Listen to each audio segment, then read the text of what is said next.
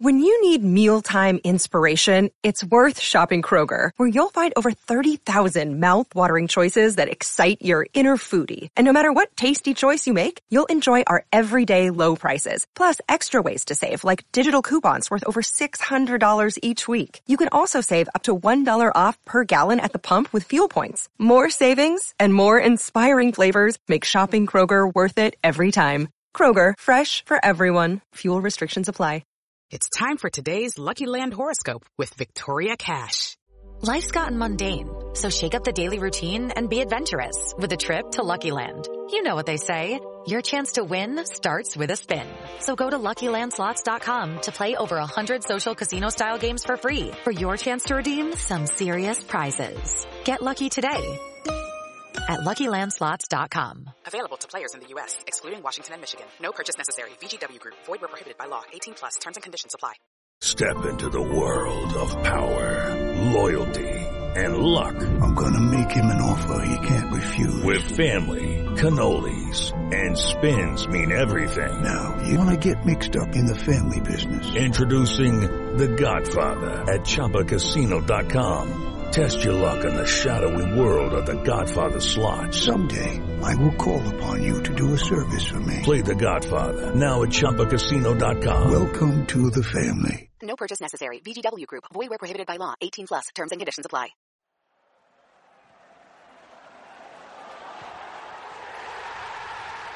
This podcast is a proud member of the Fan Hub 100. Football without fans is nothing, so we've partnered with Fan Hub to put fans first. Search Fan Hub app to play your part in the journey.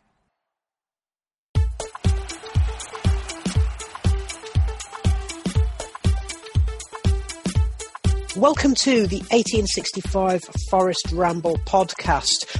As the song says, it's Christmas time, but there's no need to be afraid, I don't think. Forest have been in a terrible run of form with that run of 6 defeats in 7 matches, including playing the top 6 in a row, and that has really got all the fans down. But there's been some signs that things might just improve in the last couple of matches before the Christmas break. I am joined today by Stephen Topless. Hi, Stephen. Hello. Baz is here as well. Hello. Hello. And the Married on the Midlands. Welcome. Ho, ho, ho. Ho, ho, ho, indeed. Let's start by, talking about on-pitch matters. The results have been pretty bad, haven't they? And what was a situation where fans were saying, okay, it's been a terrible first kind of 10 matches, but there's time to turn it around, then became a situation where things were really quite despondent. Baz, in one of your recent match reports, you did say, make no mistake, this is a relegation fight. That wasn't helped by the fact we were playing the top 6 in the space of 6 matches, was it? No, and what I meant by that is, as Forest fans over the last, 20 years or so, we've all seen either Forest being involved in an actual relegation battle or coming very close to being in a relegation battle, maybe at this time of the season, it looking like that, and us having just pulled out by the second half of the season. And the thing that I always take from those is, if we're playing well but not getting the points, then that's when you should be worried. And that's what we've been doing. And they have been the top 6 sides, and they've been very, very good sides. But we've been playing very, very well and not getting the breaks. And I made the point, actually, that the Married on the Midlands said in the Norwich game, wasn't it? Where that goal that they got that was deflected, that's exactly the sort of thing that happens when you're top of the table. It's exactly the sort of goal that goes in when you're bottom of the table, because luck never goes for you. And that was what was really, really worrying about this little run. Okay, and to Married on the Midlands, you also made the point, you did our post-match report from the Bournemouth game, and you were saying as well that Bournemouth basically, they look like a Premier League team. They looked a complete class above everything else. And I still think that. And Norwich haven't necessarily been playing that well, but they're top of the table and they're starting, now they've got some injured players coming back, they're starting to turn it on. It's a 2-tier division this year, isn't it? Which hasn't been helped by the effect of COVID on the transfer market. Yeah, I mean, I always thought the 3 relegated clubs, if they managed to hold on to their players, would be the three strongest teams in the division. Where I thought we'd sort of fit in would be sort of where we've been last couple of years, or Bristol City, Swansea, Cardiff, that sort of bracket. And it's just been a bit of a reality check playing those top six teams, where we're sort of really a marked difference between us and them. It is. The quality at the top is a lot better. There's a big group in the middle of the table which are very similar, and we might still be in that group. You don't know. We need to go on a bit of a run, but we've just shown no signs of going on a run, and it's just a lack of goals. That's the thing that's really put it in my mind that we are in a relegation battle, because it's normally teams who can't score goals that will struggle to stay up. It's just we've won 4 games all season. It's pretty poor, and we just don't create enough still to win football matches, and that's what's going to cost us maybe. But just to contrast that, and to come to you, Stephen, obviously we've been getting match reports where we're getting the views of the opposing fans, and on the whole, they've been saying that actually Forest have worried them at times. It's just that Forest haven't been able to make those periods of playing okay. They haven't been able to make them count. And also, that boils down to confidence as well. So you don't capitalise when you're on top, and then you concede another soft goal, and then your heads go down. Would you say that's a fair summation from where you've been sitting? I would. I've been impressed with the way Forest have played in spells, particularly during that run of games against the top 6. We actually didn't look too bad. It was just we'd get into the final third and the final pass wasn't there, the cross wasn't there, or the finish just wasn't what was needed. Headers going over the bar, shots being scuffed wide, hitting the post. It just wasn't quite falling for us. But it comes back to being good enough and almost creating your own luck. And that's something I think we haven't really done all that much this season. We've given away poor goals that have been preventable. We've had moments like at Reading, for example, where 15 minutes in, we're more or less doing okay in the game against, a team that was going along well at the time, and then an error from the goalkeeper and a handball on the line, and suddenly we're up against it, particularly when the penalty's converted. It's moments like that where we've almost been our own worst enemy. And Married on the Midlands, just to come back to you as well, there's a really interesting interview with Sean O'Driscoll, which came up on the Garibaldi Red podcast. And I'm not in the habit of promoting other podcasts, particularly when they are backed by media organisations, but it was an interesting interview. And thinking about matches like Reading and like Bournemouth, for example, O'Driscoll said after the Bournemouth match, I was watching that match and Bournemouth expected to win, but Forest just turned up hoping to get something. It's quite telling, that, isn't it? Yeah, and I think that does describe us very well for not only this season, but sort of the latter half of last season. We're not playing with that sort of confidence where we've got a method of play that we know we can rely on, and we're going to go and get a result and win a game. That's spot on analysis. But I mean, that comes from having good players who are playing with confidence. I think we've been lacking the confidence, and also at moments we've been lacking leadership as well. I think until Joe Worrell came back into the team, we were very much missing people who could lead us. It was with there being no crowd in the matches. You can hear everything that the sort of side being shouted on the pitch and from the sidelines. And it's very noticeable how much Forest are being coached during games by Chris Hughton, Stephen Reid, and even Michael Dawson when he came back. So they're trying to provide that little bit of leadership that's not really there on the pitch. In the midst of the bad run, I did have a little bit of hope in the thought that when Joe Worrell came into the team, when Sam Bassau came into the team, when Lewis Grabban came into the team, it would improve us. And I think we've started to see that in the last couple of games. So it's not as bleak as it looked or felt at certain points during that run when we just weren't going to score a goal and we just kept on losing. So there is a little bit of hope there. Green shoots of recovery. Interestingly, firstly, Stephen, I'm just going to posit my theory, which is, and I've told this to Second Tier Podcast as well. I think that Reading are this year's Forest from last season, whereby actually they've had that amazing run at the start where they're totally outscoring themselves. Every chance they had, they scored, and sometimes they scored even when there wasn't technically a chance according to the XG stats. And I think that they are that kind of team. So they're outperforming themselves, they've gone on a good run, and it's set themselves up to be probably top 6 for the rest of the season. How much of a difference does it make when that first quarter of a season goes the other way and Forest are very much at the wrong end of the table? Does this mean that all hope is now gone? If you'd have asked me that question a couple of weeks ago, I'd probably say there was still a chance of turning the season into something positive, but I think the gap has opened up a bit too much now between our original target, which was probably top 6 or thereabouts for the season. I think now it's a case of we have to treat it as a relegation battle and get ourselves away from the bottom, and at the very least move up into mid-table and security that way. And then that's going to give us the best opportunity, one, of keeping hold of Chris Hughton, and two, building on the work that's now started under Chris Hughton and giving him the chance to really put his stamp on the team. Because that's one thing as well, which throughout this whole run we need to remember. He's not working with his own players. He's had to come in and take on a squad that had 12 new summer signings.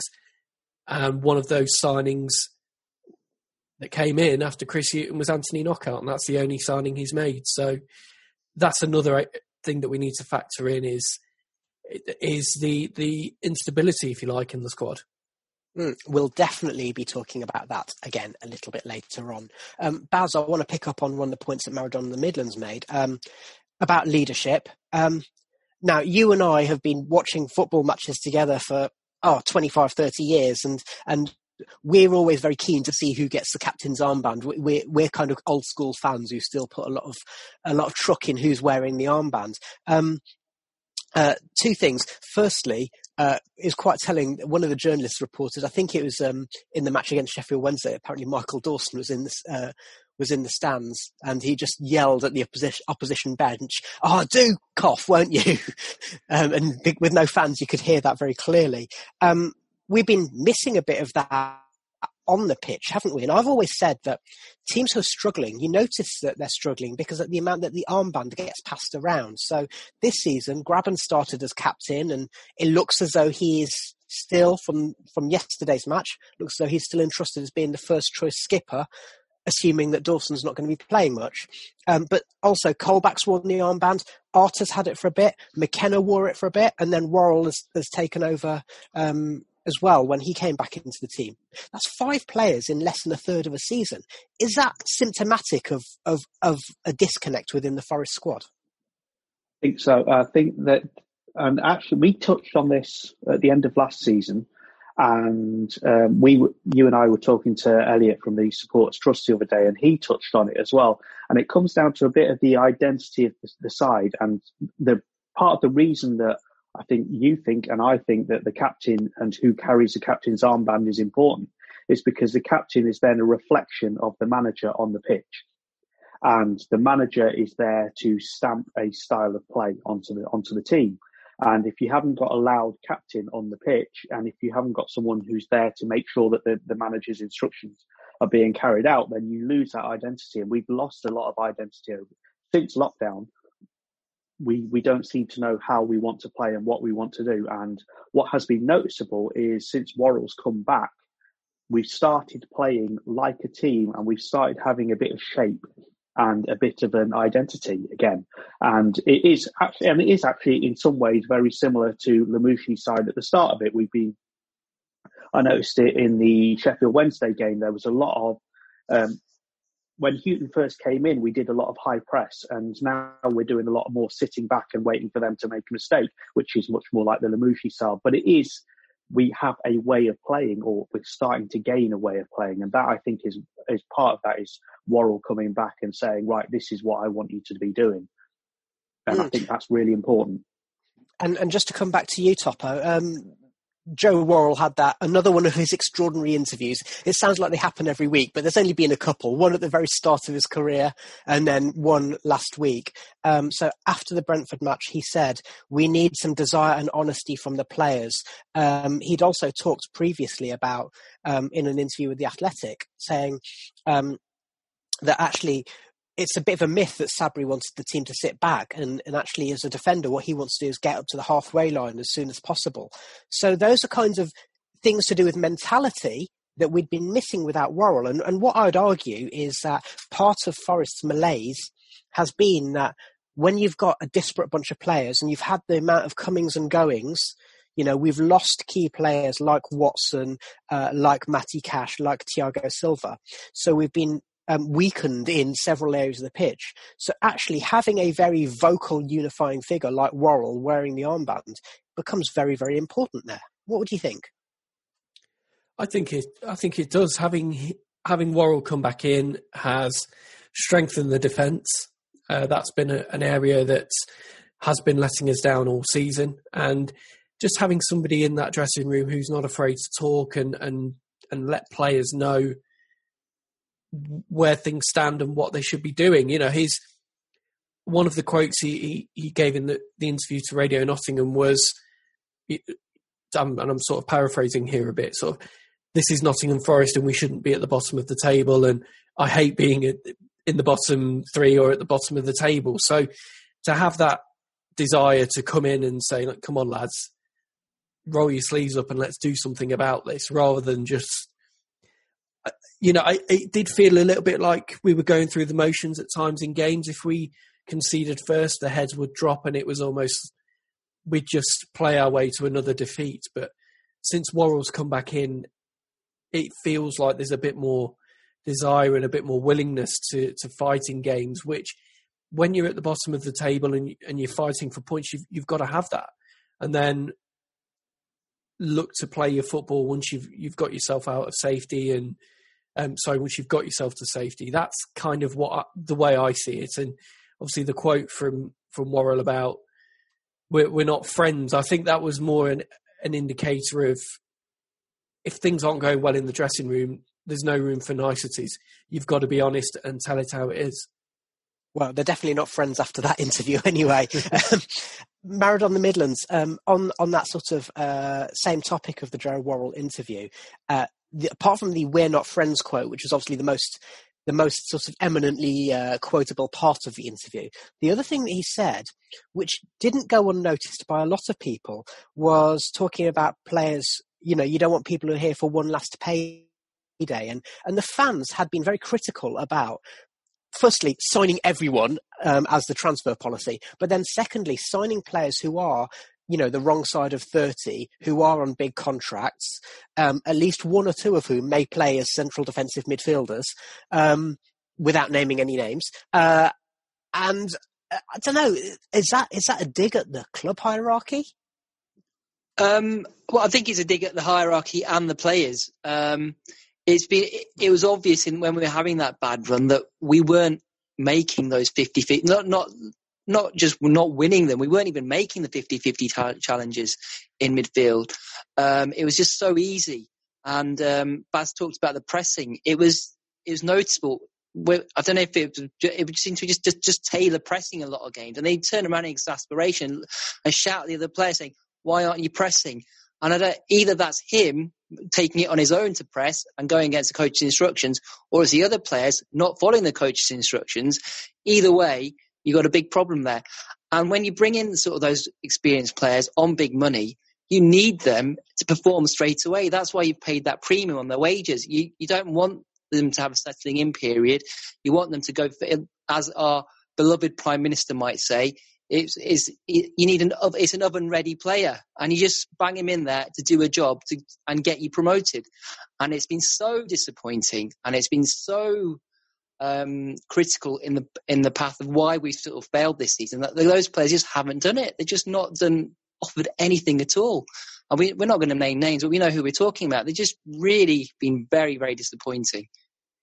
Yeah, I'm going to resist the temptation to make a political comment there about the nature of oven-ready situations. But one thing I will say is that I'm a big believer that confidence is one of the biggest factors. So we know that we've got players who've got ability, but we've also seen players who've been able to demonstrate ability in the past, basically failing to do the simple things. And here I am going to name a name because Tobias Figueiredo has been the most obvious example. Now, there are these rumours that for some time he's been missing home. He maybe wants to go back to Portugal. I don't know this for certain, but I think we believe that his girlfriend and child still live in Portugal. So particularly given COVID restrictions and all of that, you can't blame him for feeling homesick.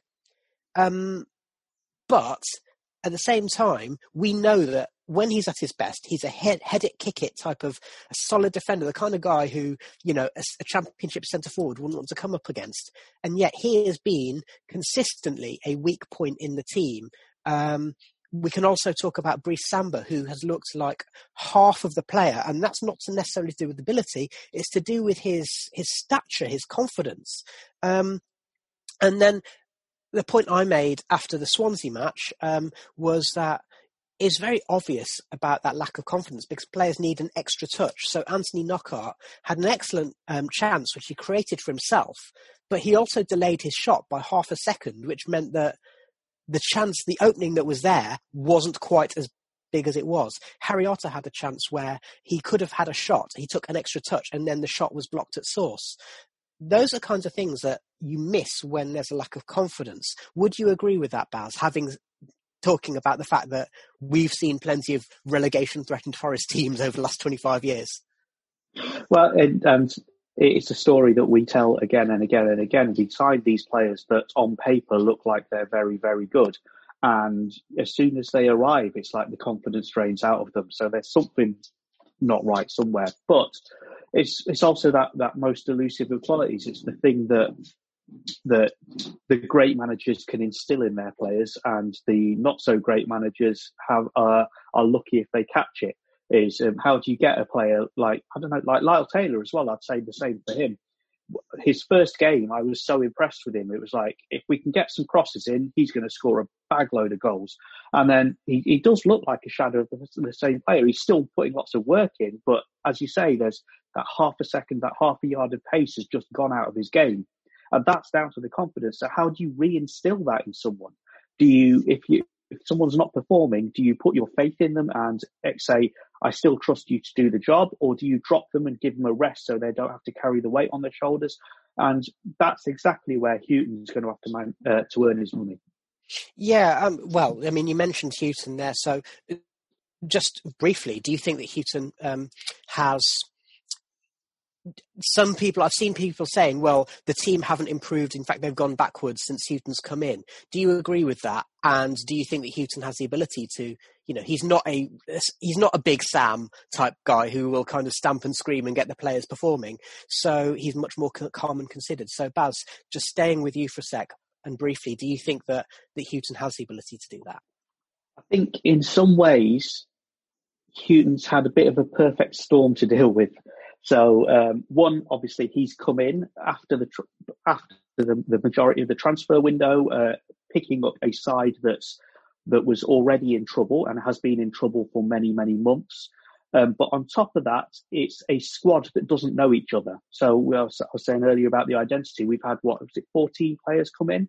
So that's a whole side that has to get to know each other and get to learn how each other's plays. And we've said, you bring in the big names and you expect them to be up and ready and ready to go. But it still does take a bit of gelling to get together. And then on top of that, we've had the thing where we've been playing the top six, the teams that are on form that are doing really, really well. So 3 factors coming together like that, I think anyone would have struggled with that. But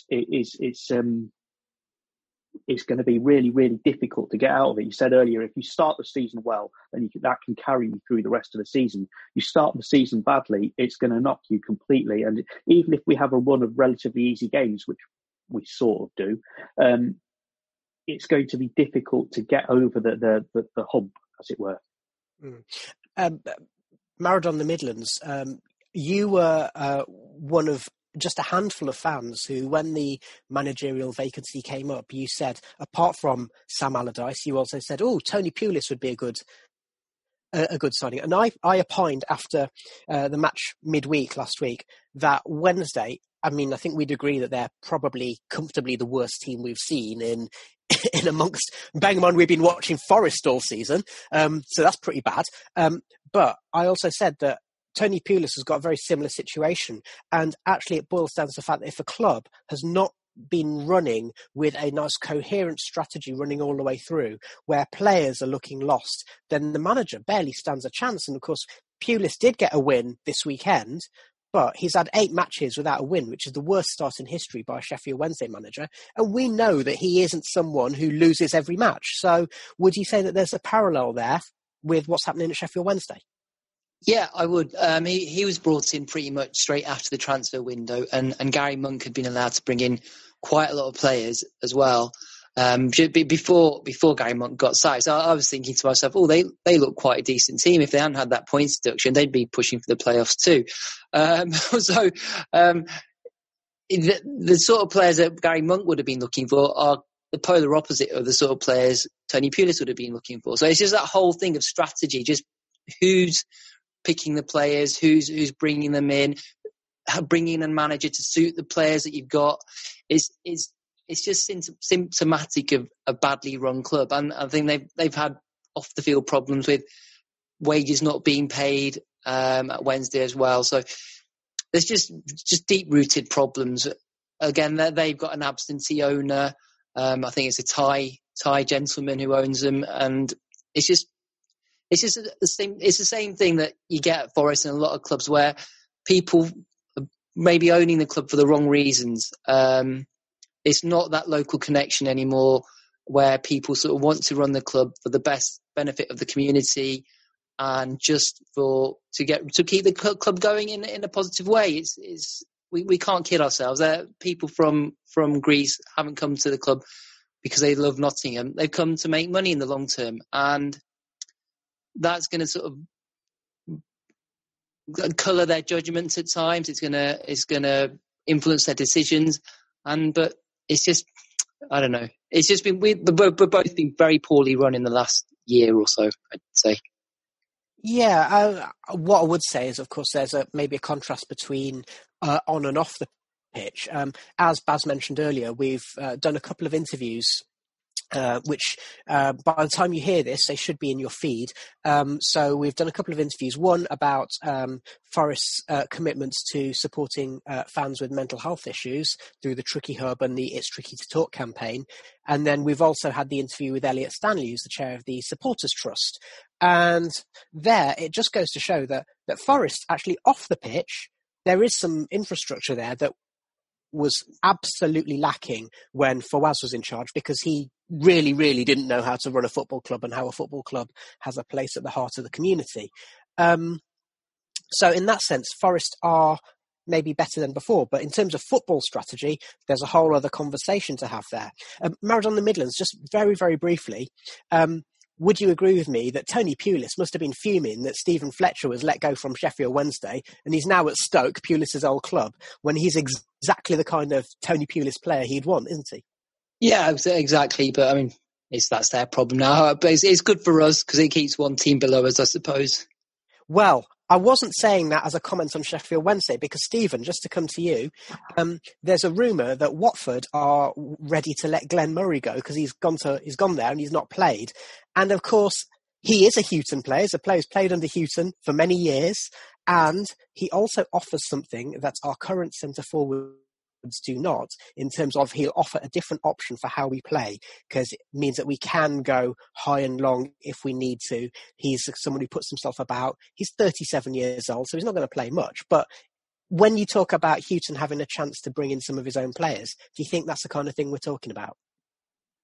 Definitely, and somebody like Glenn Murray, I would welcome into the squad. I think because of what you mentioned there, he's a different type of striker to what we have, and he's a real presence when he's on the pitch. You know, he's a handful for defenders in terms of his physical strength, and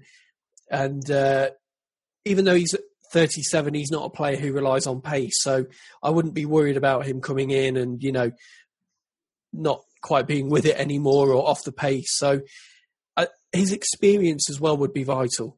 And given the position that we find ourselves in, somebody like Glenn Murray with his experience and his nous in the Championship, I think would be a real asset. We're probably in a position where Watford, given the quality that they've got in their squad, probably don't need a Glenn Murray quite as much as we do right now. So combine that with the link up with Chris Hughton, I think that would be a really smart signing. Baz, just to come to you before we take a little break. You know who I'm going to say? Go on. Dele Adebola. Yeah, okay. Okay. I think he's retired now. But it's exactly the same thing, isn't it? It's that thing where actually we've got 10 minutes to go and we're either holding on or we just need that little break, and you put someone like that on the pitch, change the way you play, as you say, go long, and it can make all the difference. And it's one of those things that it's a plan B, and having a plan B can make a difference. We're going quite a long way back in time. We're going like 10 years back in time. But I'll always remember the bloke next to us. He used to call him Tom Bowler, and he said, "You never know what you're going to get with him." And then we looked at each other and said, "Actually, you know exactly what you're going to get with him." And I think that's what you're hoping for with the Glenn Murray. But what I was going to actually come to you with was, isn't there a danger?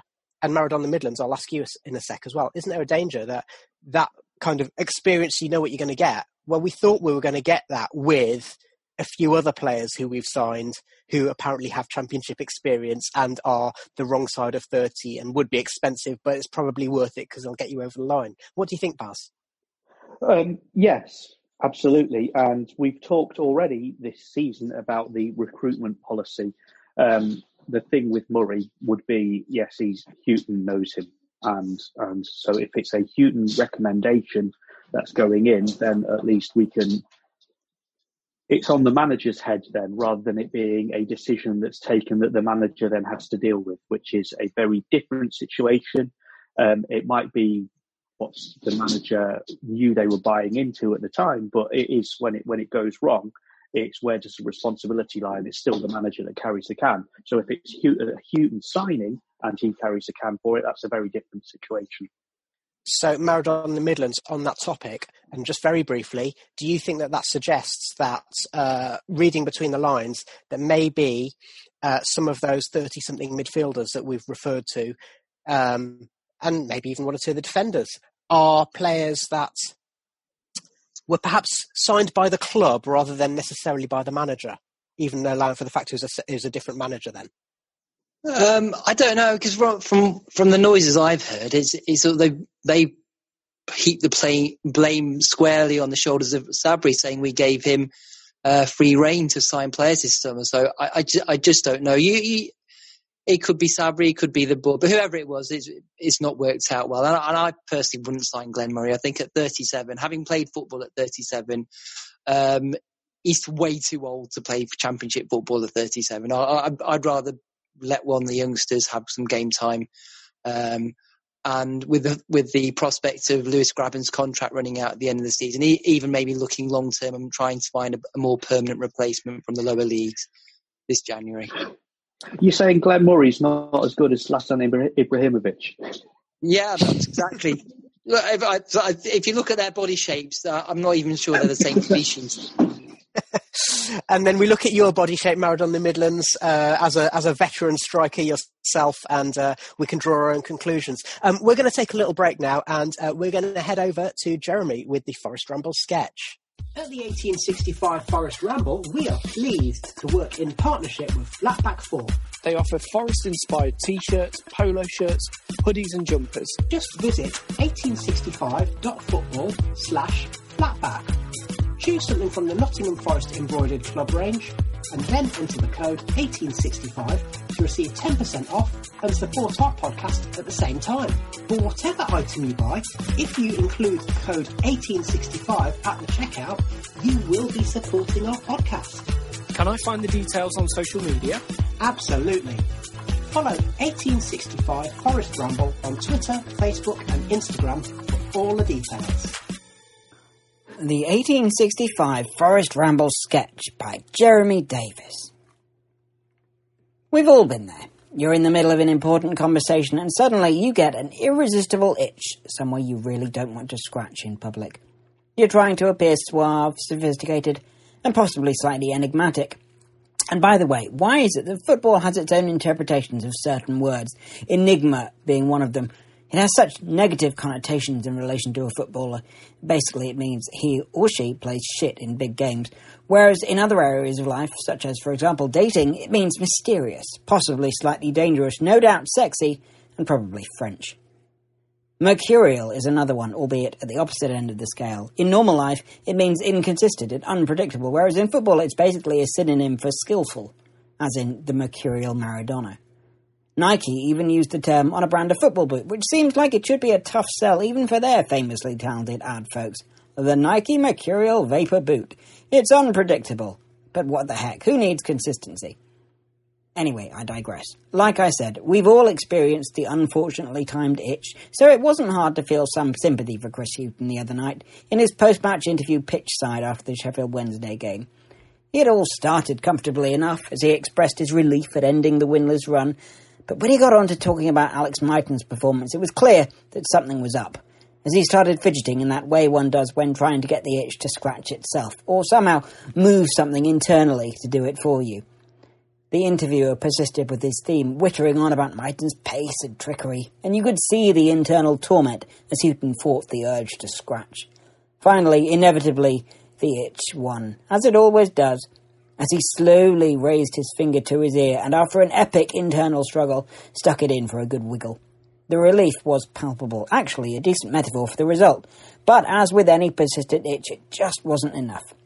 He talked some more about Wednesday's style, their form, their threat, but that inner conflict was still there, visible in every twitch of his shoulders.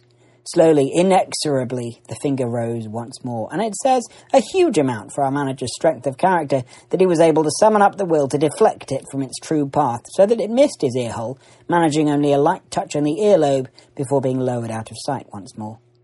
Now, the itch clearly wasn't going away, but Hughton must have decided that sticking your finger in your ear for a good waggle wasn't a good look for a TV interview, especially as one's natural instinct is always to inspect said digit afterwards, which wouldn't have come across well on camera.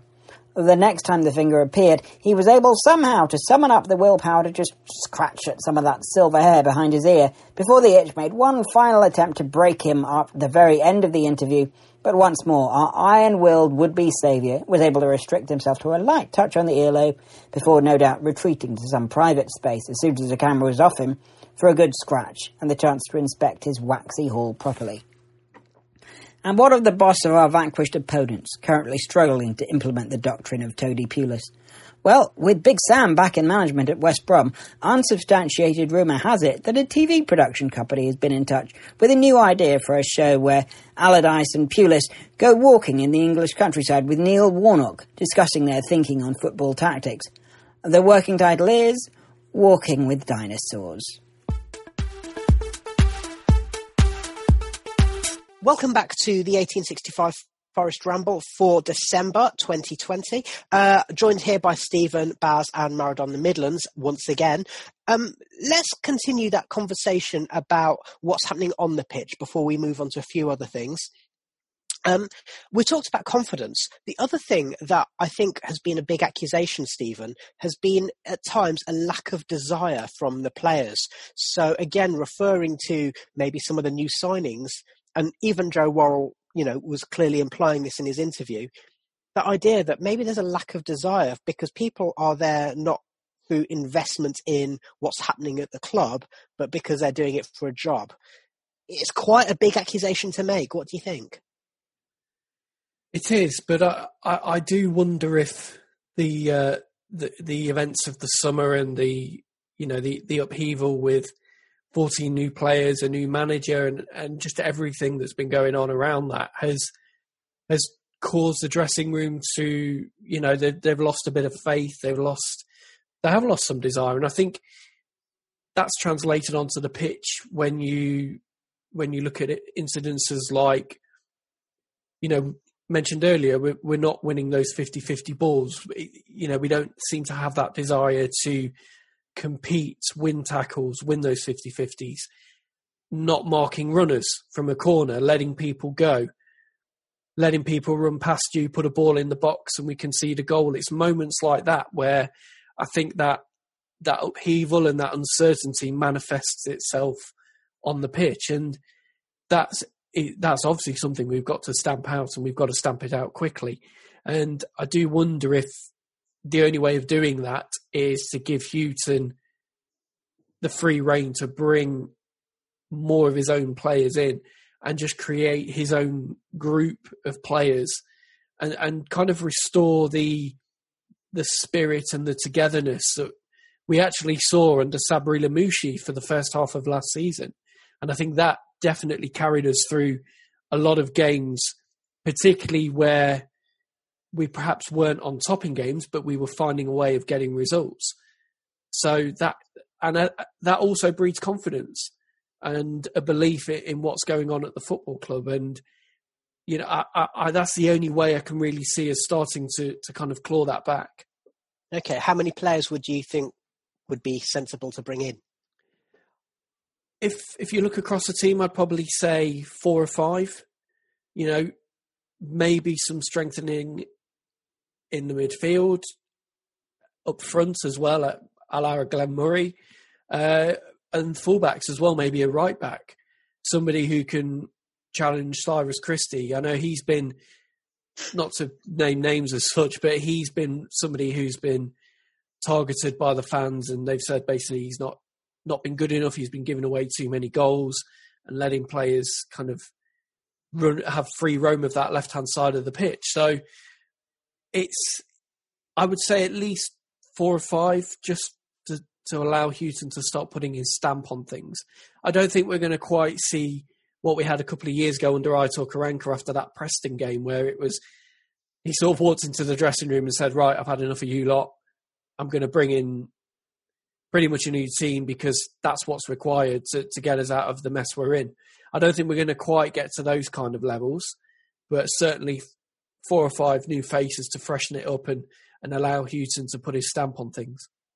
I think that's quite controversial, to be perfectly honest. Are you concerned? Right, I'm just going to, before I move on to other people, are you not concerned about, firstly, creating another bomb squad, and secondly, financial fair play?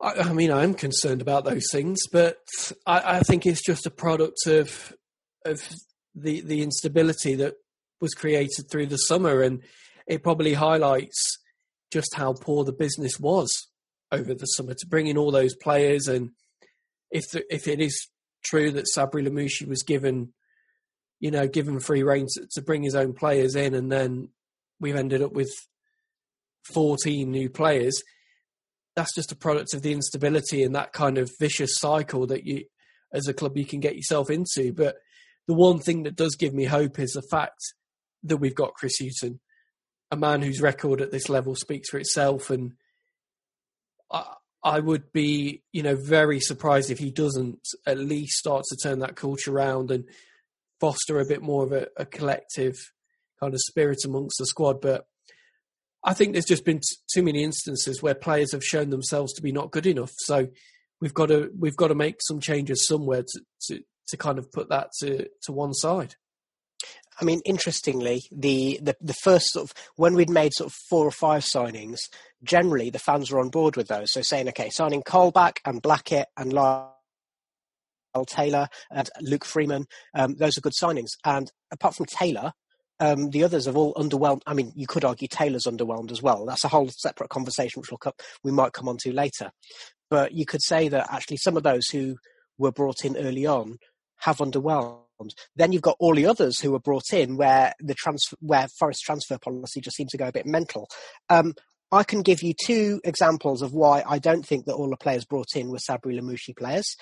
One is Cafu, who was a loan swap deal for Thiago Silva, and Sabri didn't want Thiago Silva to leave, and therefore it looks as though Cafu was basically more or less imposed. Now, he's shown signs of promise, which is good, so let's not grumble too much about that.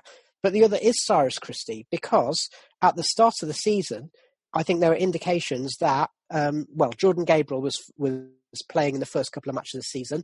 Jenkinson was on the bench. It looked as though Darikwa was going to be in and around the squad. Now Gabriel's gone out on loan, getting some good game time. Great. Jenkinson is a mainstay on the bench, and Darikwa isn't in the 25-man squad. So it makes you wonder, actually, if the Cyrus Christie signing was a Sabri signing. Just throwing that out there. Maradon the Midlands, I am going to come to you with something that Paul Taylor was commenting on in a recently, which is signing 14 players in COVID times. The other thing that perhaps we didn't think about beforehand, but it creates a problem, because if you've got players who are moving to Nottingham, maybe leaving their families behind, maybe staying in a hotel, but all they're doing is they're going to training and then they're going back to their flat or their hotel room or their house by themselves, and the players aren't getting any chance to bond as people. They're not being able to go, for meals out and nights out and to go on, golfing sessions or whatever it is that players do. Do you think that's contributed to the disconnect within the squad? Yeah, I think Steve Hodge made a similar point on the radio the other night, where that sort of team bonding exercise where you'd all go out for a drink or a meal or whatever, hasn't been happening. And I think, that maybe does contribute to lack of team spirit. There's obviously, I think there's maybe a few cliques in there. There's maybe a Portuguese clique where players of some same nationalities are naturally going to hang out together. That maybe doesn't help the team spirit either. It didn't hurt last season, though, did it? No, it didn't hurt last season, but I think maybe this time maybe it is. And I wouldn't want to bring in too many players now, really. If anything, I'd try and trim the squad down, maybe cancel some of the loans and try and ship out as many players as possible. I think we've got enough in the squad to just about stay up. If we can make a decent long-term signing, I'm fine. I'm happy with that. But I've just got a feeling we're just going to try and make some more short-term panic signings. It's just going to exacerbate the situation. Why we signed Christie when we had Darikwa and Jenkinson at the club just doesn't make any sense. Same with Ionu. When we'd already signed Blackett, that covered a couple of positions. And Beso didn't make any sense. So I'd really want to sort of trim it down. I know the problem we're going to have is nobody's going to want to take our players now. Well, would you argue that Mbeso, apart from the fact that obviously he's played a couple of matches in the last week, and when he came in his first couple of matches, he looked decent.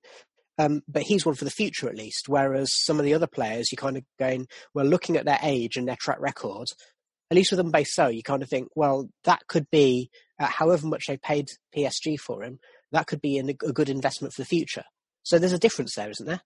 It could be. I can't see us ever getting that money back, though. I honestly, he looks a little bit too small to be a top centre half to me. And I just don't think this is the environment for him to flourish and grow his career. I'd be surprised if we ever recoup that money again for Mbeso. I'm happy to be proved wrong. I hope I'm proved wrong. But at the moment, that's the way I feel.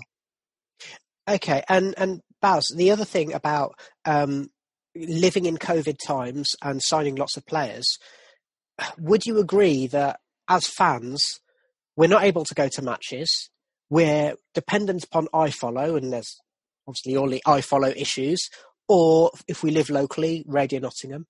It's very difficult to kind of emotionally invest in new players when you've not really had a chance to see them play. You've not seen them in the flesh. Yeah, in fact, I think this has been the hardest bit of the last few weeks, is because, I mean, if you're going to games and we're playing awful, you then have that chat when you're walking back to the car afterwards with the other fans around you going, did you see that? And you have some togetherness with it. Whereas today, now we're all separate. And so the only thing is the brashness of social media, which isn't helpful in any way whatsoever. So all there is the negativity, and that's all we get to carry with us now. And you don't get any of the positive. And so without seeing the players, without watching them, seeing their body language in that close-up kind of way, and seeing how they react and how they talk to each other. And without having the bloke next to you that you turn around and say, what the hell are you on about? And having a little argument that ends up in being a laugh and all the stuff that makes it being a fan. We've lost all that. And so that makes the struggle that we're in, the difficulty, it makes it, I was saying to my dad, I don't feel any connection with the club. I don't feel any connection with the players. And he was like, I've been going since 1992 and I'm thinking it's not really worth it. And that's because we don't get to be there. And that's a really big worrying problem. Yeah, and that's a worrying problem across football, isn't it? And Nottingham's been dealt a rough hand when, some were arguing that Nottingham was in Tier 3 when the situation there was no worse than in some other cities. There's a whole separate conversation to be had there, but you've seen the difference, Stephen, haven't you? Even having 2,000 fans in the ground, it really galvanises things. And I would argue that you look at some of the bigger characters in our team. So players like Samba, players like Lolly, and even Worrell, and actually even players like Ryan Yates and Sammy Amiobi. Sometimes when Yates goes into a tackle or Amiobi does one of his little pirouettes, the fans get up and it brings the whole team up, doesn't it? So I think we've got quite a lot of players in that team, in that squad, who actually are massively missing us as well. Definitely. And if you look, again, to compare to last season, the way that the fans and the team bonded, when Brice Samba came in and he was almost an instant hero with the fans, with his performances.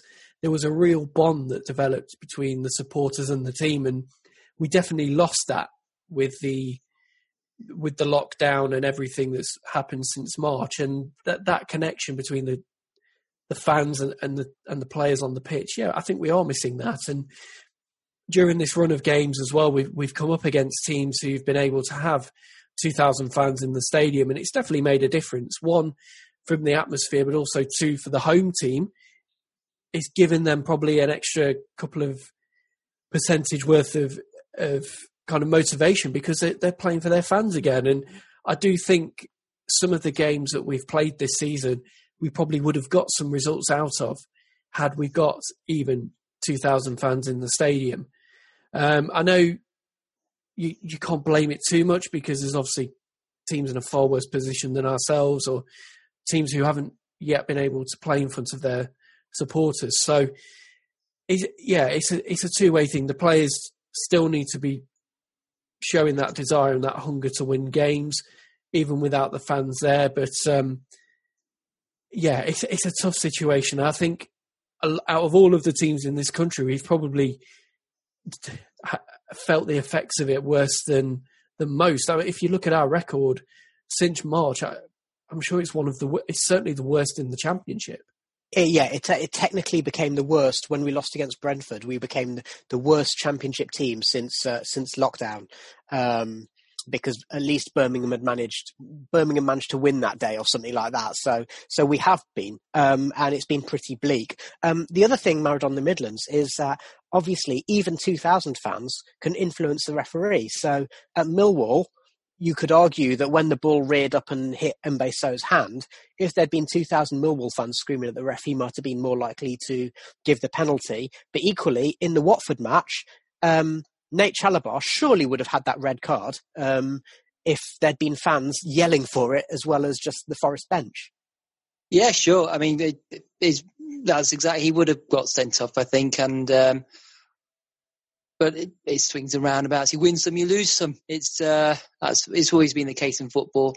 But I think we have suffered. And when I think back to that Leeds game, I think that was the last one I went to, and just the crowd on that night and the effect we had, and it really was like a 12th man situation. The atmosphere was absolutely brilliant, and just to contrast that, it contrasts so starkly with what they're playing in now.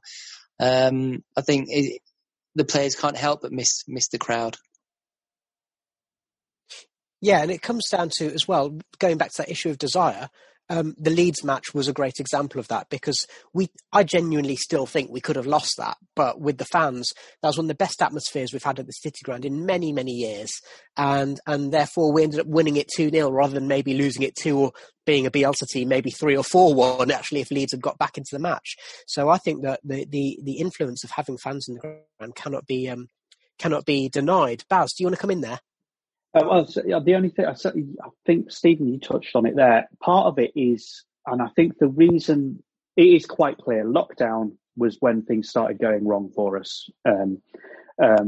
I can even remember speculating maybe lockdown will work for us because we have this style of play where we only have 20% possession and the fans sometimes get on the back and stuff. But I think part of it actually was last season.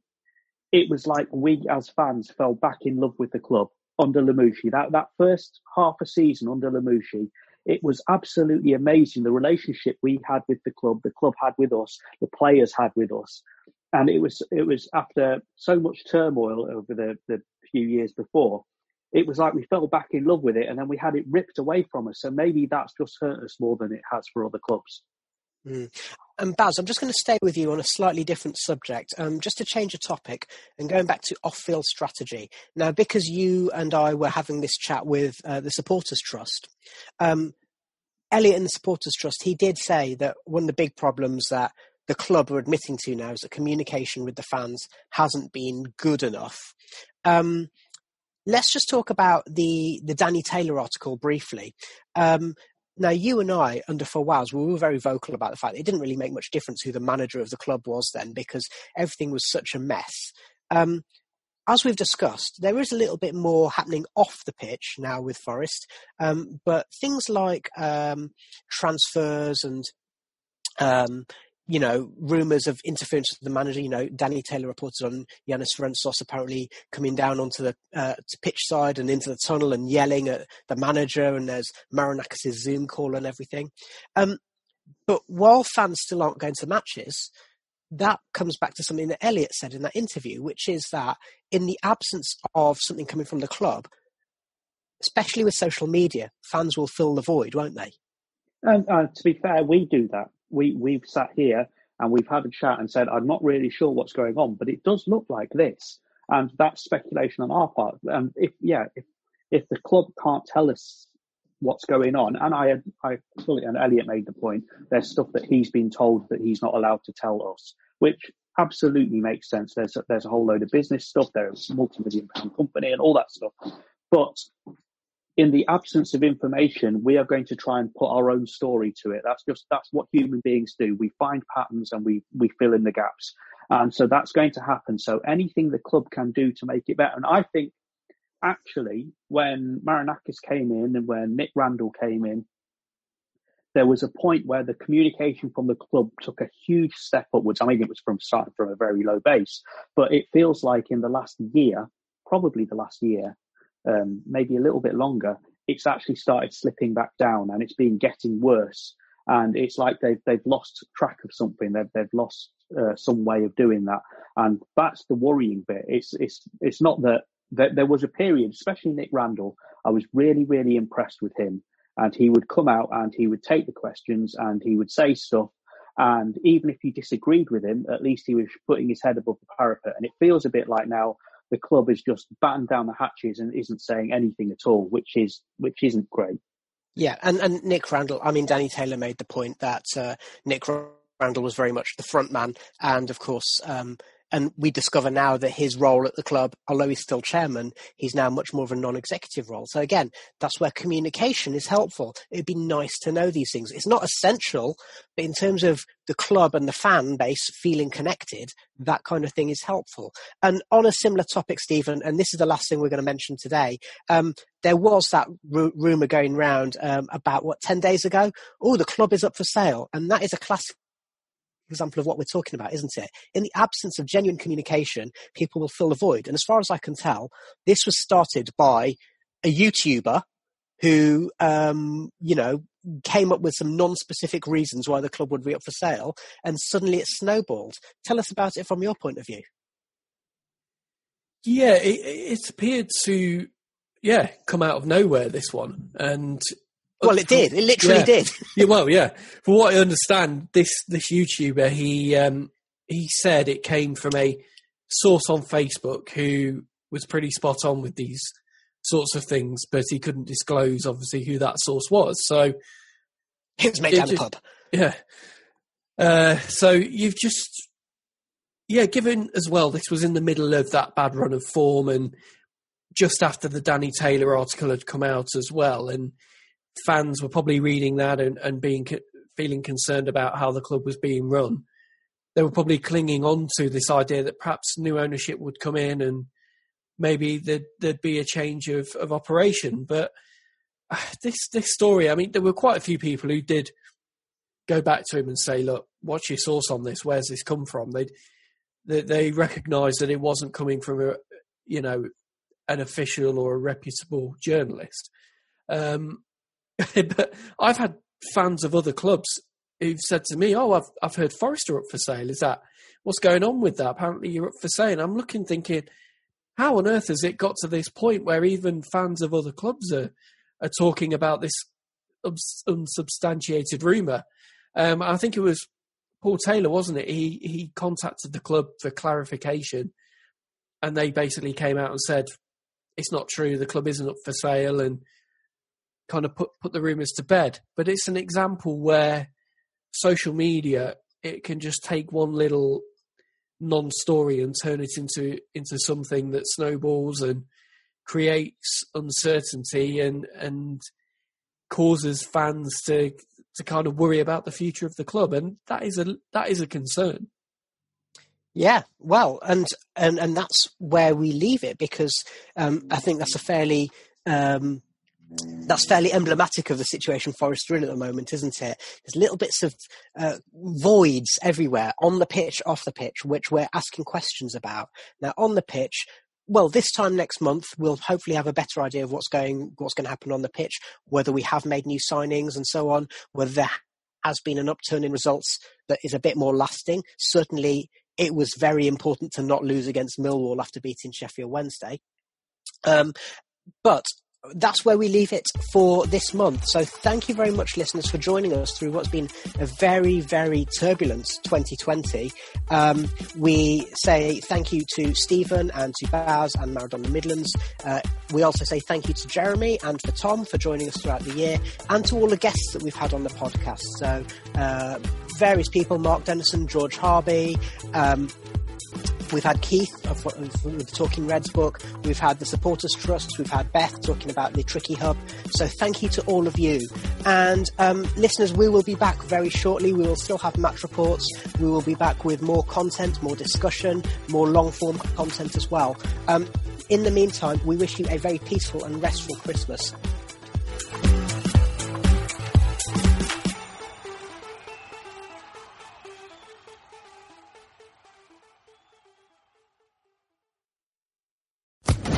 Social Podcast Network. It is Ryan here, and I have a question for you. What do you do when you win? Like, are you a fist pumper, a woo-hooer, a hand clapper, a high fiver? I kind of like the high five, but if you want to hone in on those winning moves, check out Chumba Casino. At ChumbaCasino.com, choose from hundreds of social casino-style games for your chance to redeem serious cash prizes. There are new game releases weekly, plus free daily bonuses, so don't wait. Start having the most fun ever at ChumbaCasino.com. No purchase necessary. VGW Group. Void where prohibited by law. See terms and conditions. 18+.